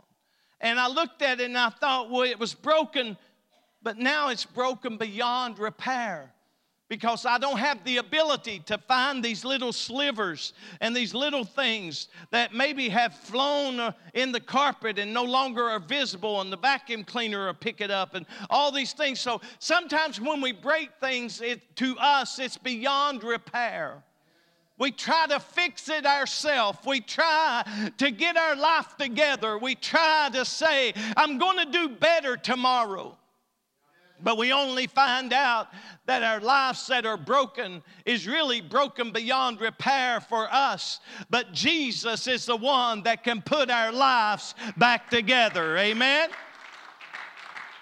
He designed us. We are intricately designed. We are so complex in our makeup. In fact, if you start even looking at just the brain, how much it processes, how much it sends through in just milliseconds of time that your brain will process things. It is something to think about. All the blood vessels in your body, how they can take an artery out of your leg and put it in your heart, and you can live for years longer. You might have been broken, but you wasn't broken beyond repair. There might have been things that maybe your arm got broke when you was younger, and you fell and you broke it, and the doctor looks at you and he don't say, well, we're going to amputate it. He puts it in a cast. If he has to put pins in it, he will. You may be broken, but not broken beyond repair.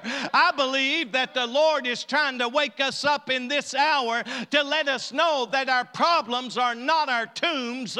Our problems are not what's going to bury us. Our problems are not what we need to focus on, because we may be broken, but we're not broken beyond repair. I'd like to think that if we understand this, we understand that Jesus is the divine author. He begins to be a carpenter. Yes, he was, but he's more than a carpenter. He could build houses. He could build other stuff. He watched his daddy do it, and he was there helping. But I want you to know, at 12 years old, he looked and said, I can't be building this. I've got to start doing doing something else. And he began to astound the very priests of the day. A young boy walking in telling them things that only the elders knew, and they were amazed by it. But I want you to know that Jesus realized this world was broken. It got broken in the Garden of Eden. It got broken when Satan deceived Adam. It got broken when Adam and Eve decided they're going to go the way of sin for a moment rather than to resist. They got kicked out of the garden, and the garden become broken, and Adam and Eve become broken. But God said, you may be broken, but I'm not going to leave you in a place where you're beyond repair. I'm going to make a plan. I'm going to have a plan. Aren't you glad that God's got a plan? I'm glad He's got a plan. I'm glad He's got a plan. His plan is if I repent and get baptized in Jesus' name, get filled with the Holy Ghost, then I am whole again.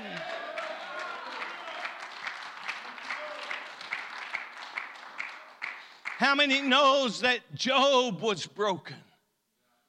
Job was broken. He lost his family. He lost his cattle. He lost his stuff. He went bankrupt in a moment. He lost everything. And there he sat in sores. And all he had was a piece of broken pottery. Never forget that. Broken pottery. Scraping himself with it to try to get a little relief. I want you to know that Job was taking what was broken, trying to fix the broken. But you can't take the broken and try to fix the broken. You can't take people that's depressed and fix people that's depressed. You can't take people that are drowning and help them and tell them to save someone drowning. It's simply not going to happen. But Job faced all of this loss and brokenness. He was in tears. He was in pain. He was broken. And he took a broken piece of pottery and would scrape himself with it.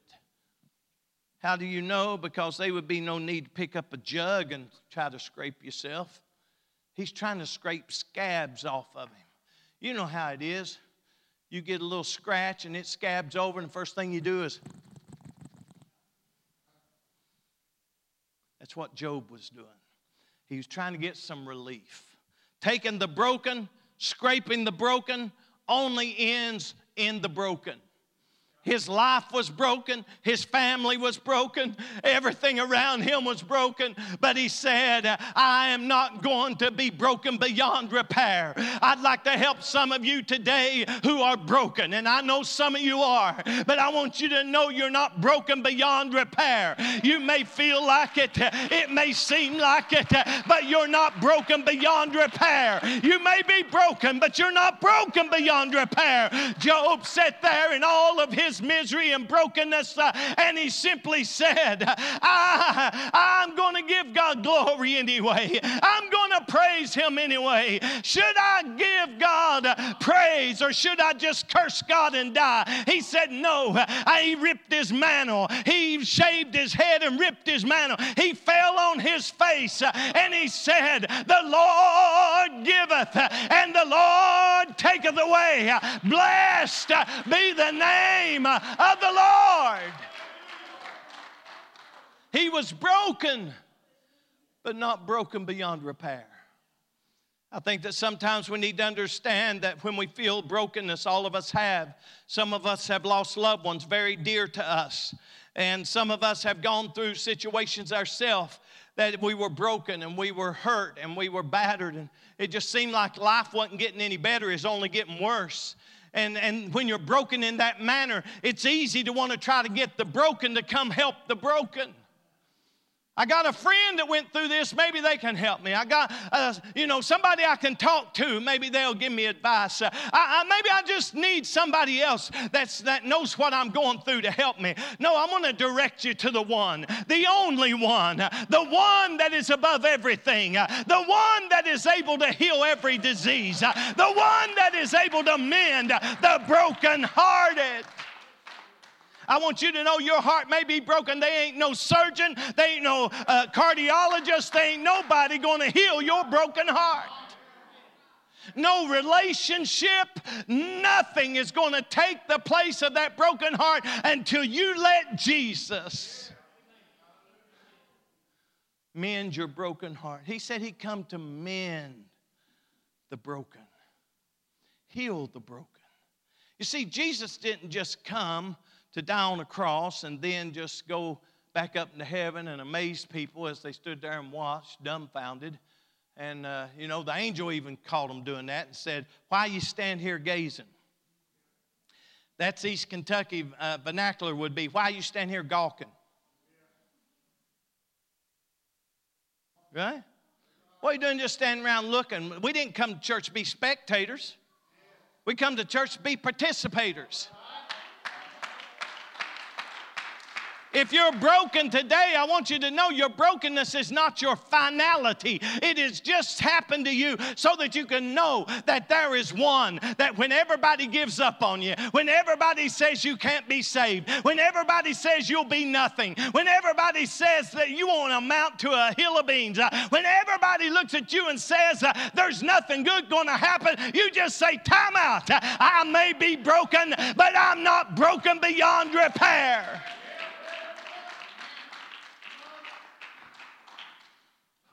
The thief comes to steal, kill, destroy dreams.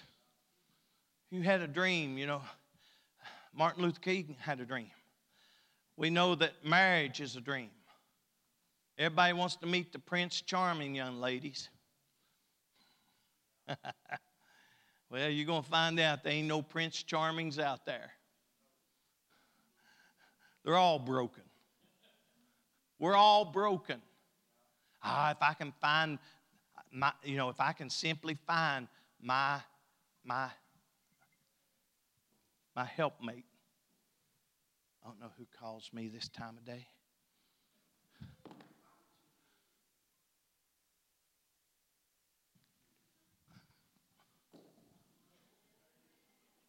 Throw that in the office.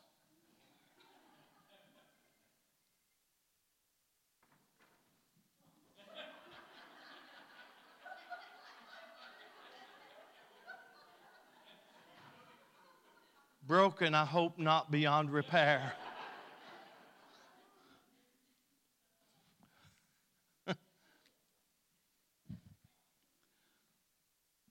Job faced loss and destruction. The devil's desire, the thief's desire, is to break your dreams.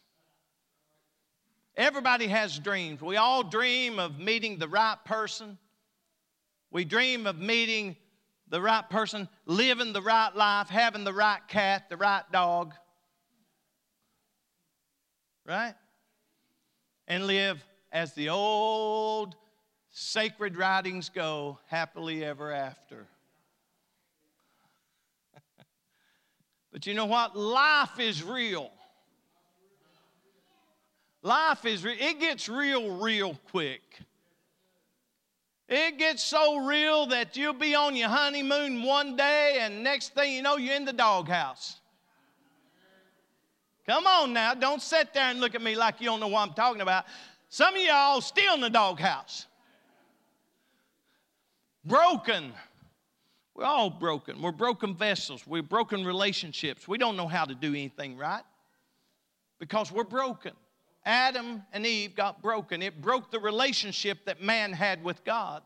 And once that relationship is broken, there's only one way to get it back. And the only way that it can be broken beyond repair is if you blaspheme the Holy Ghost. You blaspheme the Holy Ghost, you're broken beyond repair. I don't care how many Humpty Dumptys and king's horses and all the king's men try to put you back together again. It ain't happening. You can attend church the rest of your days. You can go to the altar every time you come. You can pray. You can sing in the choir. You can do instruments. You can do everything. But if you blaspheme the Holy Ghost, you're broken beyond repair.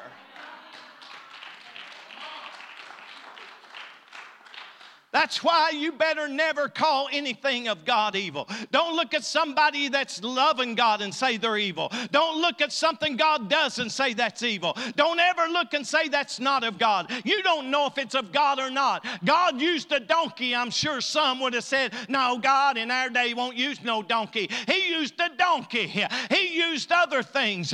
He let people come before him that wasn't even supposed to get near him. Lepers came and bowed before him because they were broken. But when Jesus began to speak to them,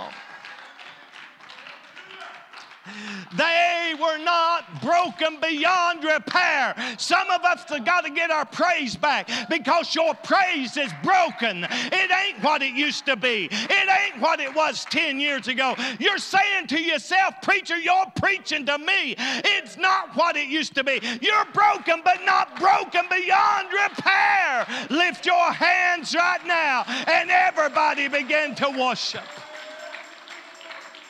Woo!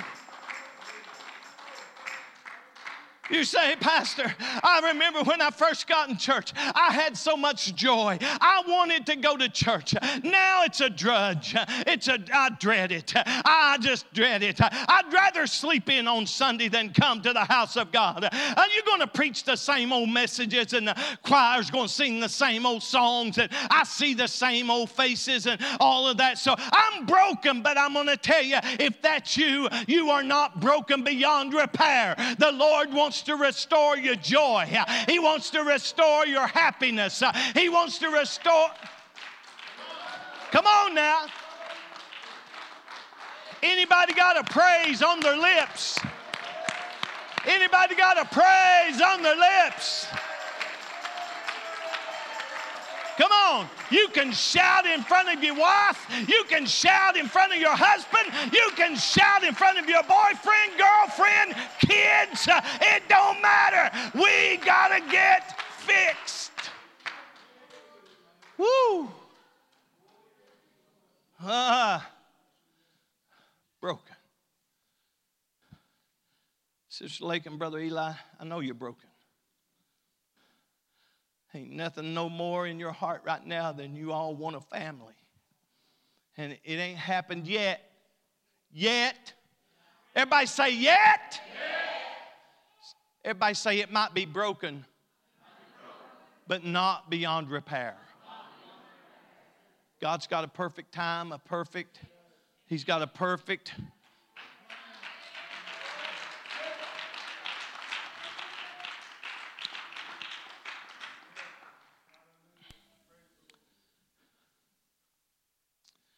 There was one scripture began to tell us our littleness.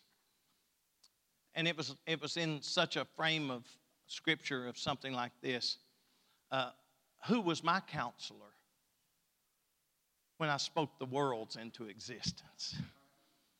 Who told me to do this? I'm putting it in my own words. The Lord was actually saying, there's nobody tells me anything.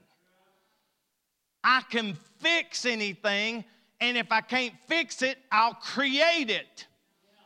Oh, man, that was a time we should have done flip-flops over the pews, and somebody should have been picking us up out of the floor. If He can't fix it, He'll create it. I'm going to help us. No, Pastor, it's just the way life is. I've just come to conclude this is the way life's going to be. You're broken, but not beyond repair. If the Lord can say in Genesis 1:1, when it says that He said and began to talk, and His words began to put things out there. In the beginning, God, what? Don't that sound good? And why do we think in 2024 that somehow God don't create no more? See, our faith is down here. Oh, I believe Genesis 1:1 and John 1:1. In the beginning was the Word, Word with God, and Word was God. Same as in the beginning with God. All things were made, and not anything that was made without Him, right? We all understand that scripture. We all understand what it's saying. He's it. In Genesis, He's Jehovah. In John, He's Jesus. Oh, I wish I had a little help in this house. I wish I had a little help in this house, because somebody needs to know that the same God of the Old Testament is Jesus of the New, and the Jesus of the New is the same God that dwells in me and you.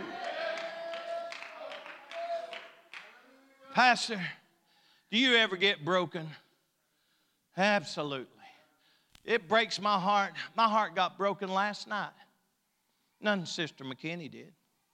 Nothing Perry Mason did. Perry Mason, no. I heard the news of somebody that was raised in an apostolic church all of a sudden decided to go somewhere else with a whole different belief. And my heart just broke. Because I knew the mama. I knew the grandparents. I know the brothers and sisters. It broke my heart. Pastors, your heart ever get broke? Every time somebody leaves this church. Pastors, your heart ever get broke? Every time I see people giving up on their dream. Pastor, you ever get a broken heart? Every time I see people decide sitting on a pew is the normal thing to do in church. Now, I know some of y'all have back problems. I got them too. I'm getting ready to get me a stool up here. I get down, can't get back up. But I want you to know something. We're broken, but not beyond repair. The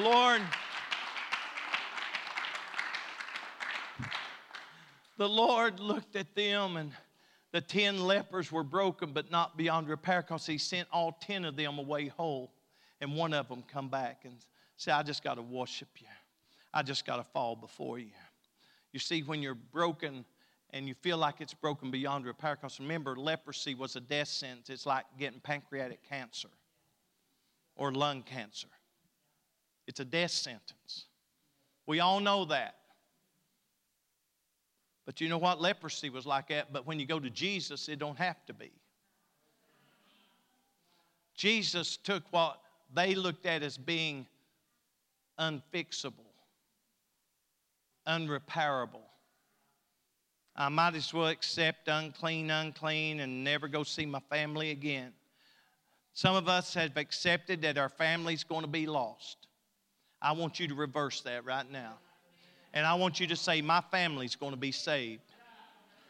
Come on, I want you to say it. My family's going to be saved. How can you say that? Because I know the fixer. I know the creator. I know the Savior. It's not His will that any should perish. It's not His will that we stay broken. He wants to fix us. Now, I can fix a lot of things. My wife, my daughter, my grandkids. I mean, it goes from generation to generation. They say, call Pawpaw. If it can be fixed, he'll fix it. I mean, I take stuff apart I ain't never seen. I ain't got no instruction. I learned to Google some stuff, though. But I take vacuum cleaners apart that I ain't never took apart, and I fix them. I take other stuff apart, and I fix them. And you know what? I had something I tried to fix one time and couldn't. And you know what I did? I just picked up all the parts, went to the garbage. I deemed it unfixable. It was broken beyond repair in my eyes. I'm sure some technician somewhere would have put that weed eater back together, and it would have run like a brand new one. But you see, sometimes we know the fixers, Brother Larry, fix it. Breaker knocked up here at your house. Sister Racine's freezing now because it's wintertime.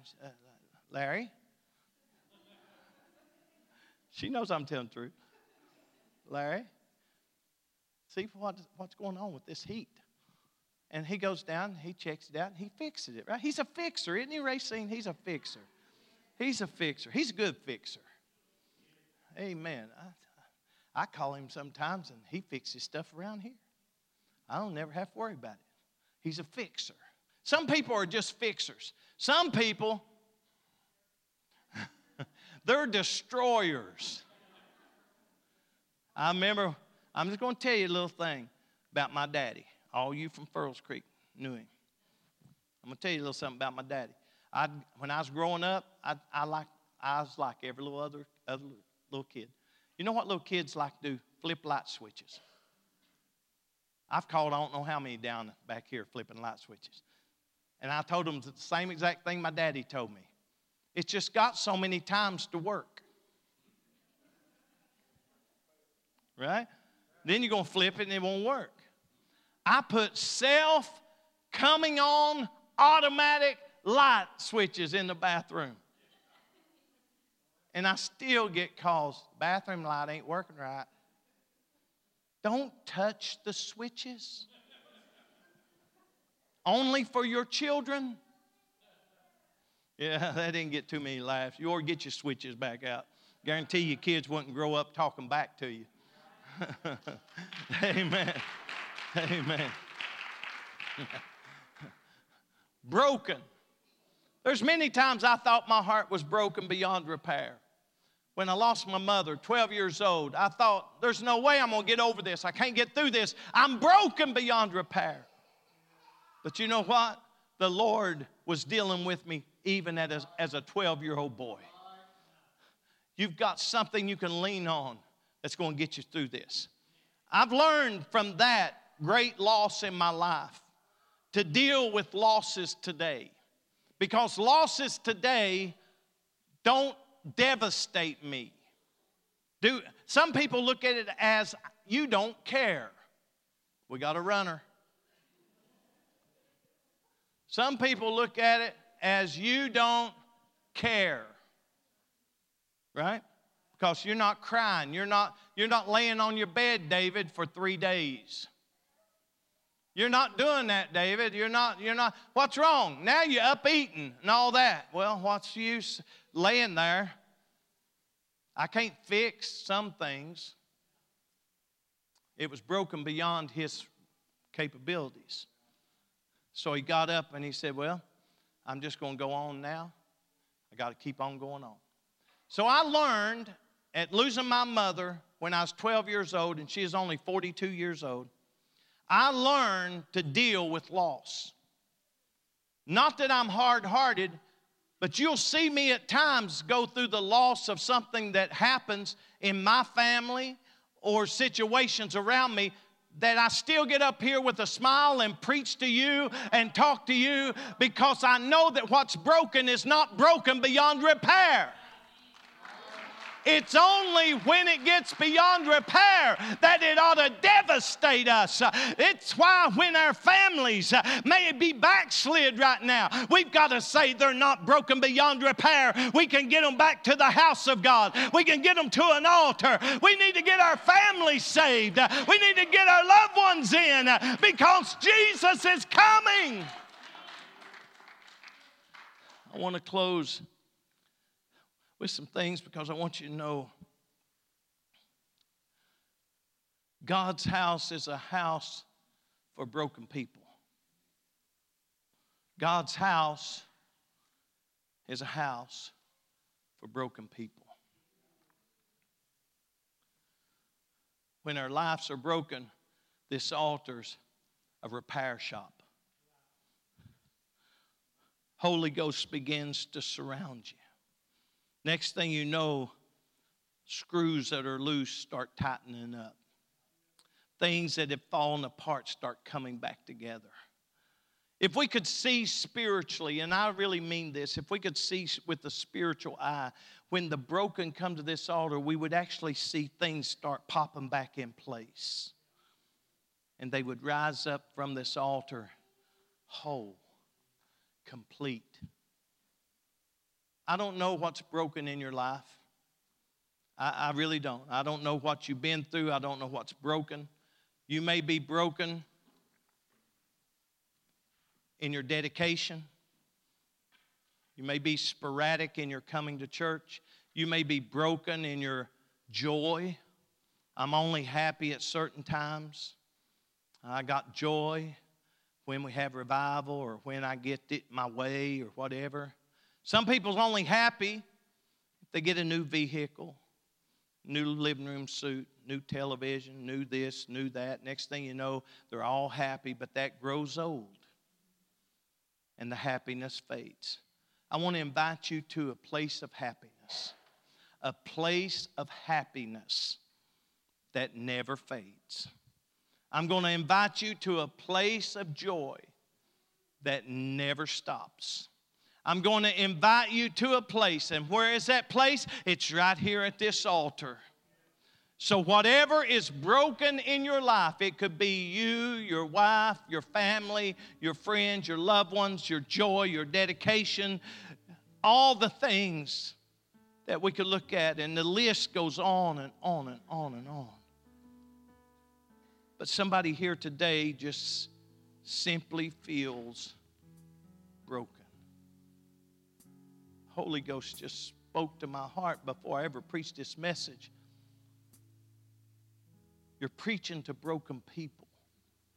You have to be careful with broken people. I've been pastoring for 26 years and I'm still learning how to pastor.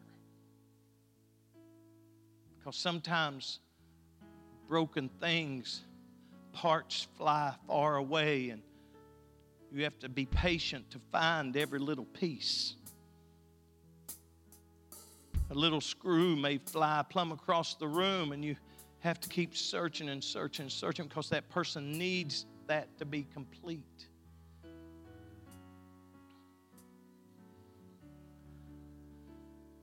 We're broken,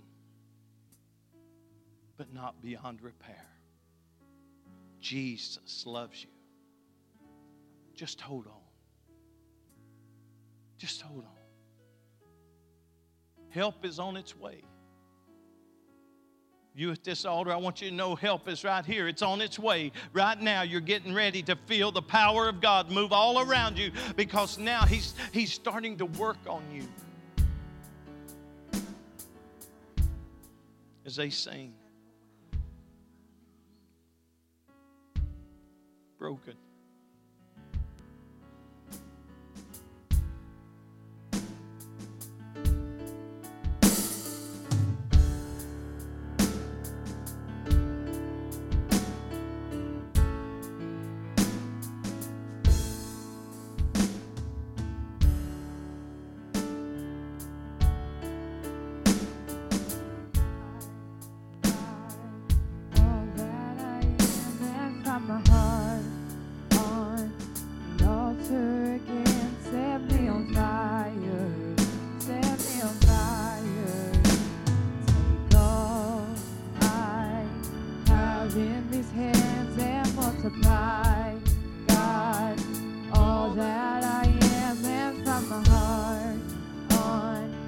Altar again.